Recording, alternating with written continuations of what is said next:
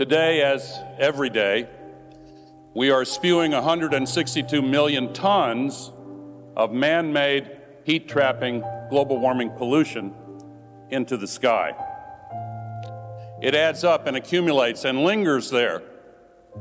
On average, each molecule lingers 100 years, and the accumulated amount now traps as much extra heat as would be released by 600,000 Hiroshima-class atomic bombs exploding every day on our planet. That's why we're seeing these disasters. Hello and welcome to All Indians Matter. I'm Ashraf Engineer. The 2022 United Nations Climate Change Conference, or Conference of the Parties of the United Nations Framework Convention on Climate Change, you might know it better as COP27, has just ended in Sharm el-Sheikh, Egypt. As expected, advanced countries focused on developing nations phasing out fossil fuels and transitioning to renewable energy, and tensions between the two groups over who should bear the cost of reversing global warming were on full display. It's the poorer countries that bear the brunt of climate impact, and no form of it is as stark as internal climate refugees, those displaced and forced to migrate within their own countries due to extreme weather events such as floods, landslides, droughts, and forest fires. All of this is on the rise in India, which is highly vulnerable to climate change, with 80% of the population living in districts that are at risk of extreme hydromet disasters. It is estimated that India will have 5 crore internal climate refugees by 2050. According to the United Nations High Commissioner for Refugees, or UNHCR, close to 50 lakh Indians were displaced in 2021 due to climate change and natural disasters.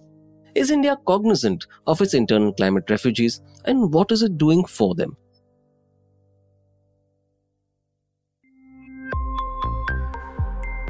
All Indians Matter. The UNHCR's annual Global Trends report said there were 2.37 crore new internal displacements across the world due to disasters last year. India, as I said, accounted for 50 lakh, the third highest in the world after China at 60 lakh and the Philippines at 57 lakh. According to the Internal Displacement Monitoring Center, in 2020, 38.56 lakh people were displaced by environmental disasters in India. This was 989 times more than the 3,900 persons displaced by conflicts. In contrast, the number of Indians displaced due to disasters in 2019 was 27 lakh. But what are internal climate refugees, who are known by many names such as environmental migrants, climate change-induced migrants, and environmentally displaced people? First of all, climate refugees are not migrants. Migrants shift to other areas for better livelihoods or socio-cultural or political reasons, and they have the option of returning. A refugee, on the other hand, is forced to move due to certain circumstances such as war, and returning to their place of origin is nearly impossible. So climate refugees are forced to move due to events like salination, sea level rise, extreme heat waves, and desertification. Here too, there are long-lasting impacts such as loss of livelihood, food, and water. In most cases, a return home is next to impossible. A 2021 study by the Council for Energy, Environment and Water found that more than 74% of India's districts are vulnerable to extreme climate events, with 27 states and union territories being affected. Assam, Andhra Pradesh, Maharashtra, Karnataka and Bihar are the 5 most vulnerable to droughts, floods and cyclones.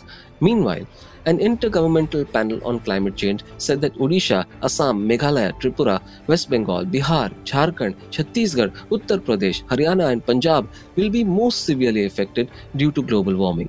If emissions continue rising, all states will have areas that experience temperatures of 30 degrees Celsius or more, the report said. Usually, those displaced by climate migrate within their countries, and many nations have laws that offer them protection and welfare, terming them as internally displaced. However, the absence of a uniform policy for the internally displaced, or the lack of its application, breeds ignorance about this forced movement. Internationally, this is better understood. For example, the UN Global Compact on Migration 2018 offers a blueprint advocating quote-unquote more predictable and equitable responsibility sharing, recognizing that a sustainable solution to refugee situations cannot be achieved without internal cooperation. However, this is too vague and non-binding. Another factor going against awareness about climate refugees is that their migration is not always driven by extreme events like storms and floods that get a lot of news coverage. Often, it's slow onset events like sea level rise or saline water intruding into agricultural land that forces them to leave their homes. The last is particularly true of India, where uncertain weather patterns such as deviations in rainfall and temperatures have made many regions unsuitable for agriculture. No wonder the Global Climate Risk Index 2021 includes India in the top 10 countries most affected by climate change. This has led to migration to urban areas, and the COVID-19 pandemic added to that pressure. Obviously, the quality of life of these migrants is abysmal. Our cities aren't known for their infrastructure or population management, especially on the health front, and these refugees are often the worst off. They end up competing for the same jobs, usually unskilled and underpaid, at construction sites. This population gathers on the marginalized areas of cities in congested slums, leaving them vulnerable to disease and with little access to education or social progress. Let's take a look at the long tail of the impact of climate change on the poor.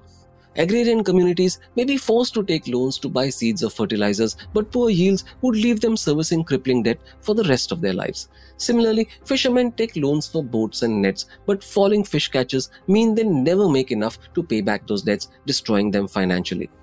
What's ironic is that these poor people are the least responsible for climate change, and any impact on them escalates pre-existing social inequalities. It's a substantial challenge, and the first thing India needs to do is fill the missing data gap. We need adequate, accurate records of climate refugees across states. I'm referring to occupation, income level, basic services needed. This will shape policies and guide budgetary allocations. State and local governments must put in place mechanisms to provide accommodation, healthcare, and nutrition to the refugees while ensuring sustainable livelihoods for them. Here's how urgent the need is. India's first climate change assessment report, published in 2020, said temperatures would rise 4.4 degrees Celsius by the end of this century in a business-as-usual scenario. The frequency of heat waves will rise up to 4 times, cyclone intensity will increase, and sea levels will rise 12 inches if action is not taken.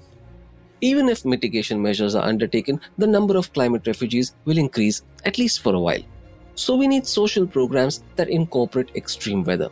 The Mahatma Gandhi National Rural Employment Guarantee Scheme, or MNREGA, is often cited as a possible social security solution.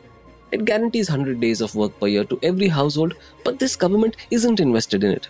As a result, there are withheld or delayed payments, and work is not always provided. This makes it an unviable safety net. So policymakers must integrate resilience into the agriculture system, make our cities less vulnerable to population explosions, and they must plan to finance rehabilitation and reconstruction efforts after climate-induced turmoil. Unfortunately, administrative lethargy and the lack of awareness is worsening the suffering of climate refugees. This is unjust to them. As I said, they are least responsible for the crisis they find themselves in, and urgent action must be taken to sustain them.